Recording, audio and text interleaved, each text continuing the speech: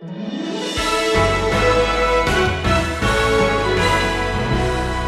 writes in this text, "So then God has mercy on whom He desires, and He hardens whom He desires." You see, as soon as we begin to think that God owes us something, that God owes us His glory, that God will somehow be manipulated into giving us whatever we want, then that kind of view diminishes God and elevates us. Ladies and gentlemen, election magnifies the glory and mercy and grace of God, choosing those upon whom His mercy and grace will rest.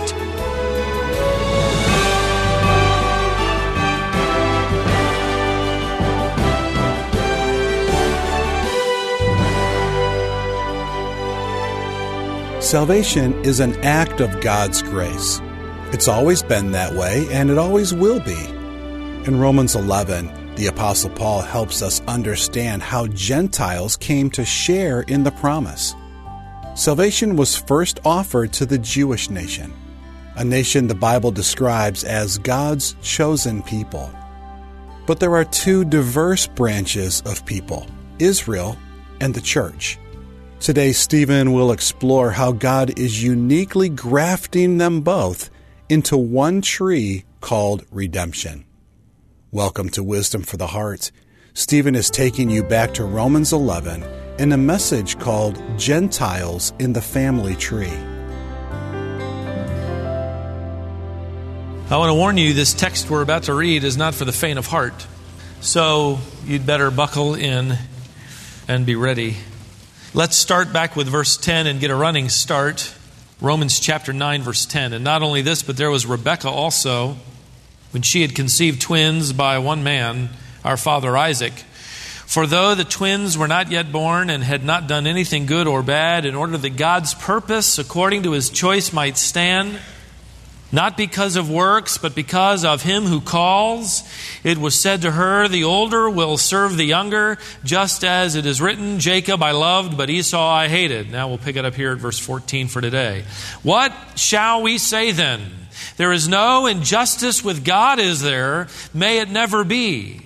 For He says to Moses, I will have mercy on whom I have mercy, and I will have compassion on whom I have compassion. So then it does not depend on the man who wills," that's volition, "or the man who runs," that's exertion, "but on God who has mercy. For the Scripture says to Pharaoh, for this very purpose I raised you up, to demonstrate my power in you, and that my name might be proclaimed throughout the whole earth. So then, He has mercy on whom He desires, and He hardens whom He desires." That's probably enough for now. Have you ever taken a swim in the ocean, and when the wave comes in, it lifts you up and you can't touch the bottom? And you know that feeling when it happens. This is a pretty big ocean, and I'm pretty small.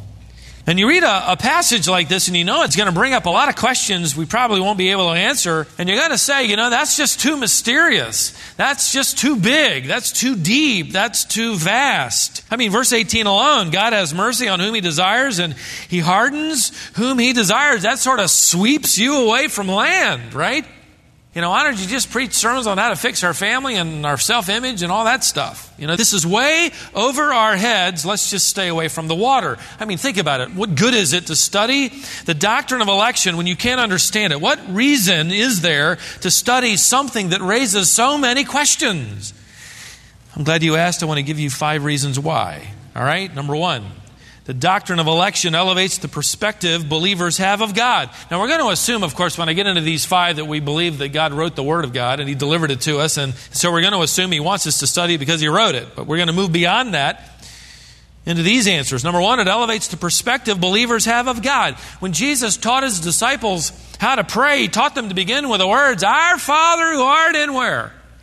Heaven. Our Father, you are so great and so magnificent, and you reside in the heavens.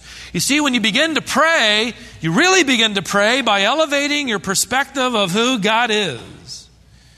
So the doctrine of election, furthermore, not only elevates, of course, the perspective believers have of God, but it also encourages true worship a believer offers to God. When you believe in the justice and mercy of God, when you believe in His holiness and His wrath and His grace, you are enabled then to pray and to worship with true and pure worship.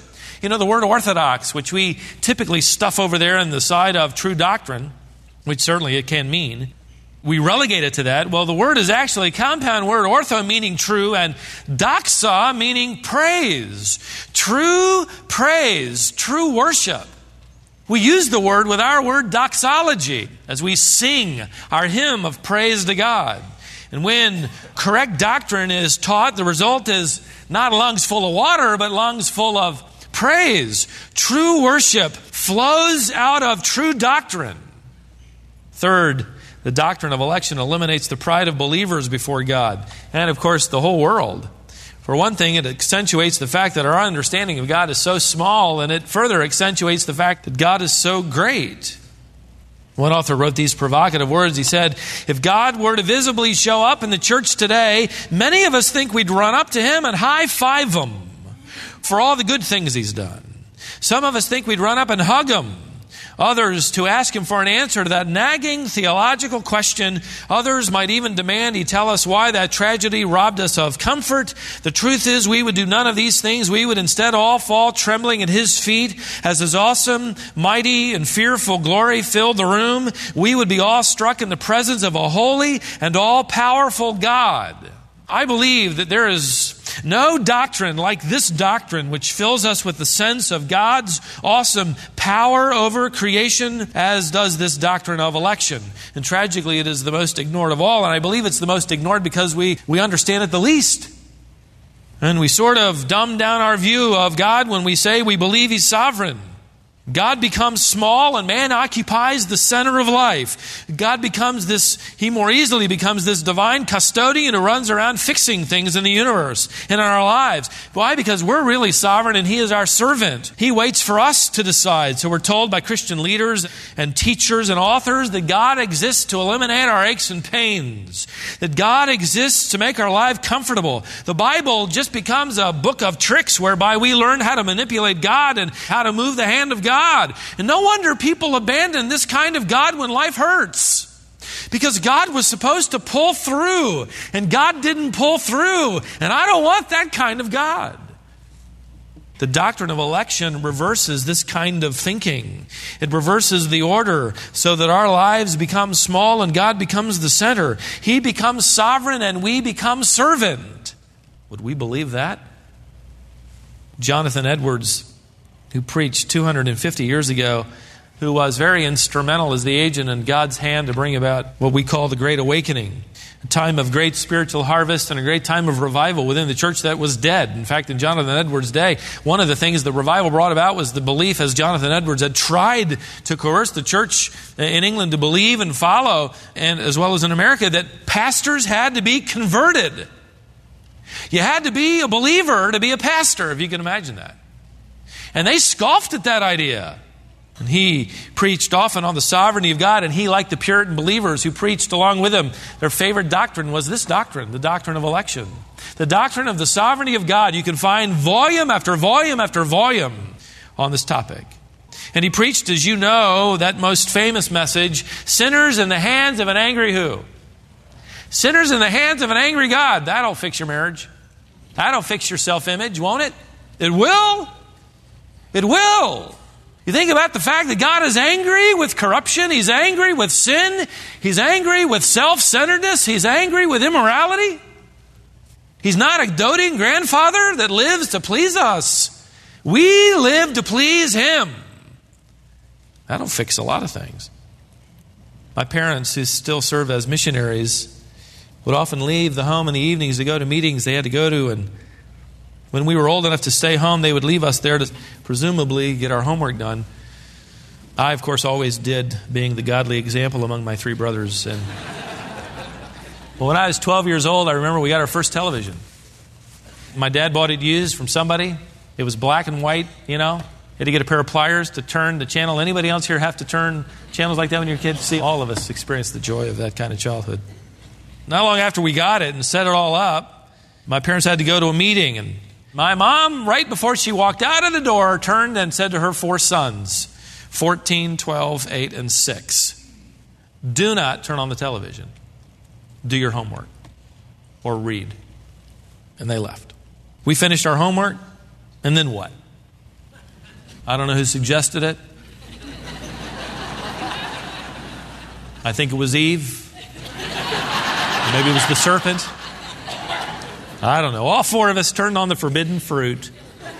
And we sat there for a couple of hours until the scout, and we took turns, on our tour of duty, hollered, "Mom and Dad have pulled up in the driveway."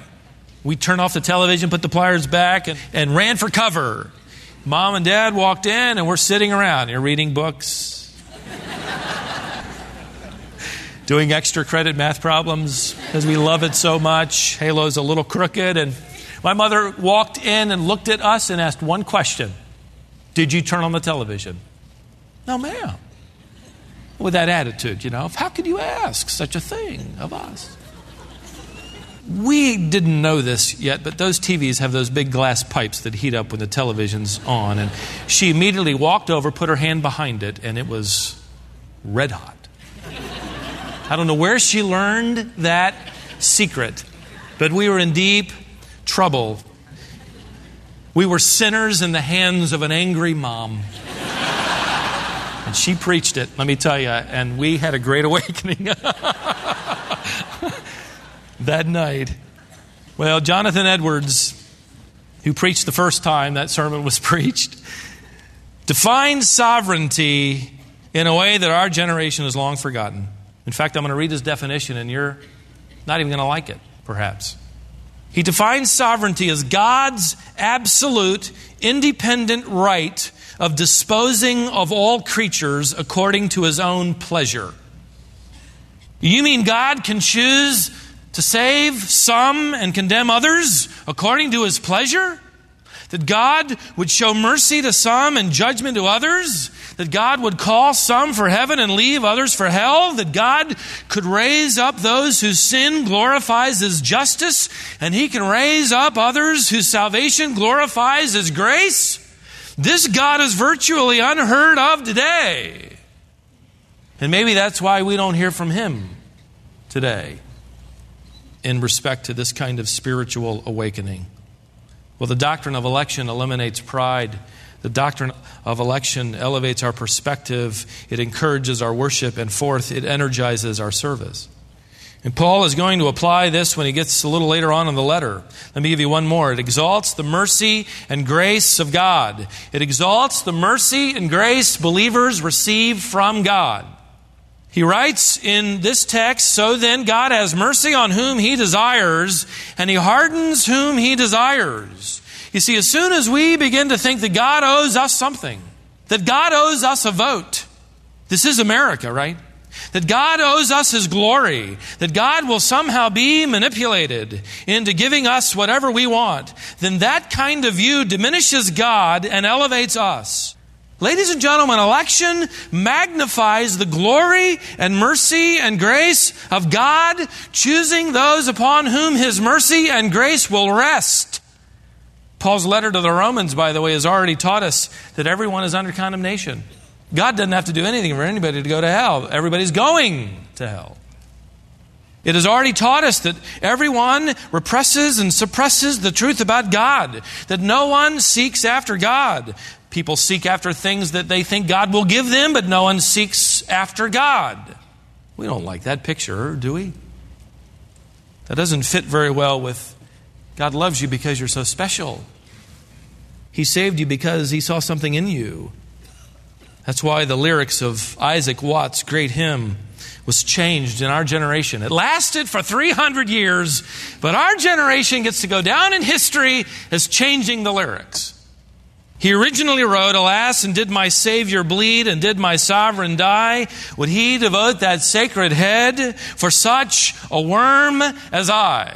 And for 300 years, the church sang it until our generation. We're bad, but we're not that bad, are we? So we changed the lyrics to read, "Would he devote that sacred head for sinners such as I?" That's a little better. It won't be long before we change sinner for confused person who makes wrong choices. And that's going to be hard to sing. But that is already the lyrics of our growing younger generation, right? We just made bad choices. That's a long way from sinner, and sinner's a long way from worm, isn't it? We're headed in the wrong direction, where God's glory and mercy and grace is diminished and our view of ourselves is elevated in the church. You get a glimpse of the doctrine of election and you cry out as we sang, Jesus, thou, Son of David, have mercy on me. Have mercy on me. Now we're going to need to get into this paragraph here to provide a foundation so that when we arrive in chapter 12 and we're told, now get on the altar and you be an ongoing, perpetual sacrifice unto God, we would say, what? A sacrifice unto God? You mean He's asking for everything? Yes. And when you understand that He is sovereign, majestic, holy, merciful God, you say in great gratitude, you can have all of me. You take me. Every bit of me. Throughout chapter 9 now, Paul will pull illustration after illustration where God has always acted through sovereign election in the world. And he is, of course, addressing the Israelite who will be reading this, the Jew primarily in chapters 9, 10, and 11, who wonder about God's electing mercy within the nation Israel. God chose Abram, or Abraham, out from among all the others in Ur, verse 7 of chapter 9. He chose Isaac over Ishmael, verses 8 to 9, and he chose Jacob over Esau in verses 10 to 12. Sovereign, electing choice. Now, in this paragraph, in verse 15, he's going to repeat something that's already been spoken in Exodus chapter 33, verse 19, where God says, I will have mercy upon whom I have mercy, and I will have compassion on whom I have compassion. And we don't have time to go back, but let me just tell you, the context for this particular revelation came on the heels of 3,000 Israelites being killed in judgment. You remember Moses had gone up the mountain to Mount Sinai and he'd received the law from God and he'd come back down the mountain and all of the people were involved in this sexual orgy, this infidelity against God. They had reverted back to Egyptian religion. They had fashioned a golden calf and they were dancing before it. And Moses confronts Aaron and Aaron literally said, I threw the gold in the fire and out came this calf. And God is going to wipe everybody out. But He instead takes the lives of only 3,000. Why 3,000 and not everyone? What Paul is implying is interesting. He says if you're going to say that God is unrighteous, if God isn't fair, then really, because He chose any one person over another, then God was unrighteous at Mount Sinai when He let anybody live. They were all unfaithful. They were all idolatrous. But God said, I will show mercy on whom I will show mercy. And we're never told why or who or what other than these 3,000 were judged. And the others weren't. Now next, Paul will pull from Israel's past one of the greatest illustrations of God's sovereignty known to any Jew. He's going to go to familiar territory here. In verse 17, he's going to start talking about Pharaoh, the great sovereign over his empire. And he says in verse 17, look there, for the Scripture says to Pharaoh, and we've got to stop there for just a second. The Scriptures weren't written, but he says the Scripture says to Pharaoh. They weren't in completed form, but Paul considers the Word of God to be Scripture, and Scripture to be the Word of God. You ought to circle up in verse 15, the words He says, referring to God. He says. And draw a line down to verse 17 as I have, where it reads, the Scripture says, and circle those. It's clear that Paul considers the two to be equally authoritative. They are synonymous terms, and we need to hear that in this generation. When the Scriptures speak, God is speaking. So what does God say to Pharaoh here in verse 17? For this very purpose I raised you up to demonstrate my power in you, and that my name might be proclaimed throughout the whole earth. Now, being an absolute monarch, Pharaoh believed that everything he did was right, and everything he did was by his own choice, and it served his own purposes. But it's clear through Moses, who delivered this first of all to Pharaoh, that Pharaoh was divinely raised up to serve divine purposes. A purpose, by the way, that Pharaoh didn't even know. Do you realize that? He didn't even know it. But God had raised him up for that purpose. You mean God is that sovereign that God will raise up an unbeliever to accomplish the purpose of his own will by that sinner's unbelief? Yes, that's what Paul means. And that sounds a little bit like God has the sovereign right to dispose of his creatures according to his divine purpose, doesn't it?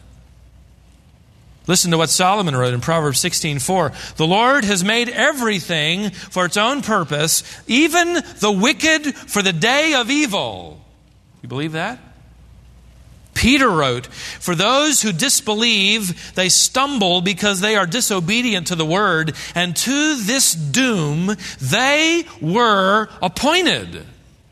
Well, you say then, does God make unbelievers disbelieve in him? No, he doesn't have to. They do that well themselves, all by themselves. Jesus said in John 3 that the world is already condemned. The mass of humanity has already been judged. It's already on its way to hell. God doesn't have to intervene for the unbeliever to disbelieve.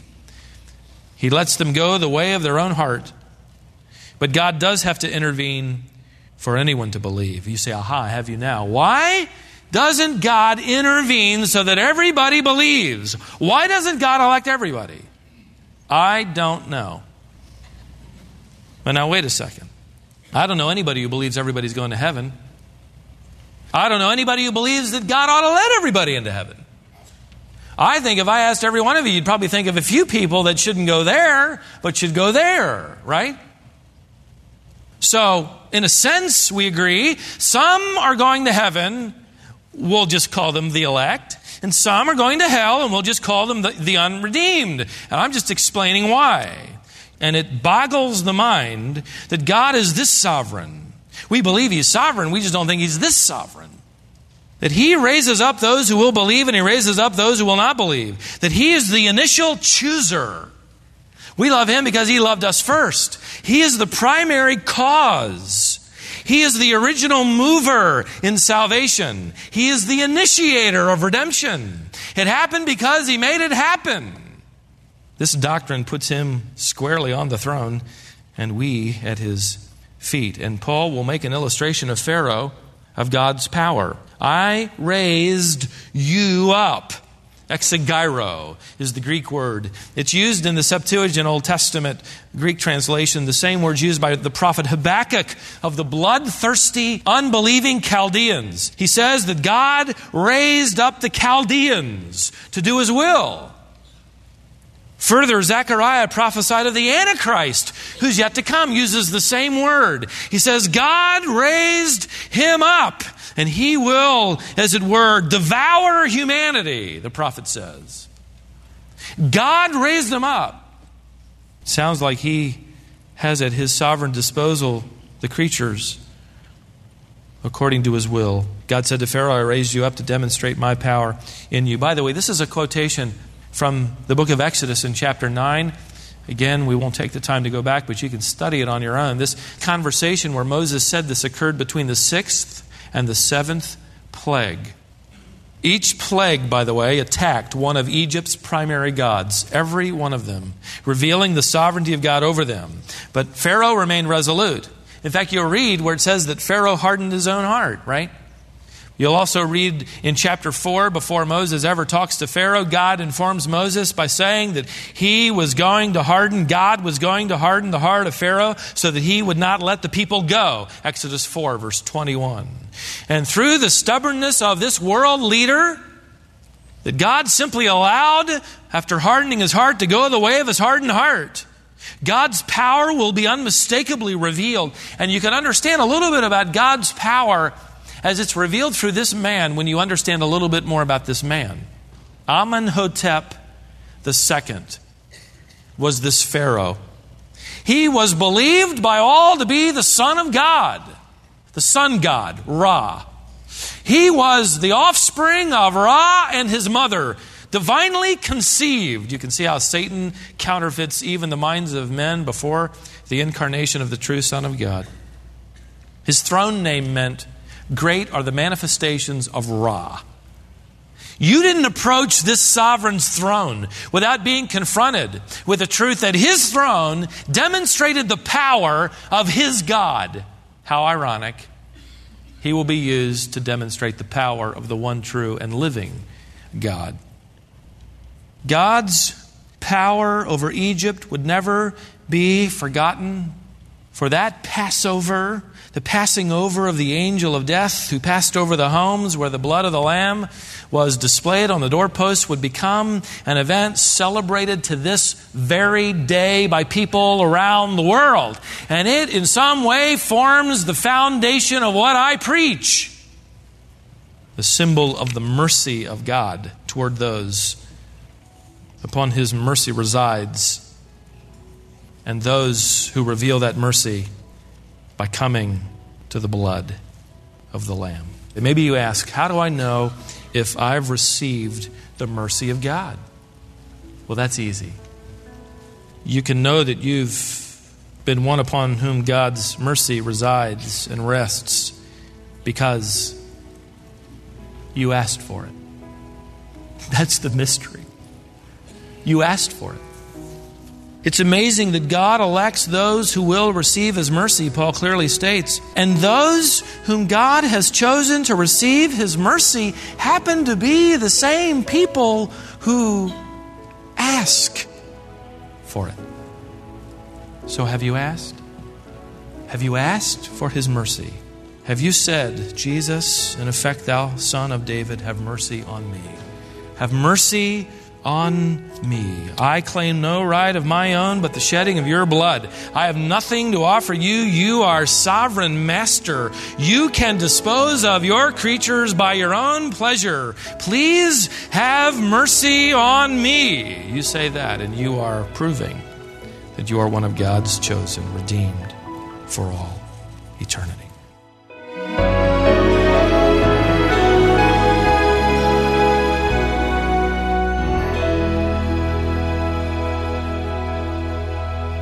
I hope this reminder of the amazing grace of God has encouraged you today.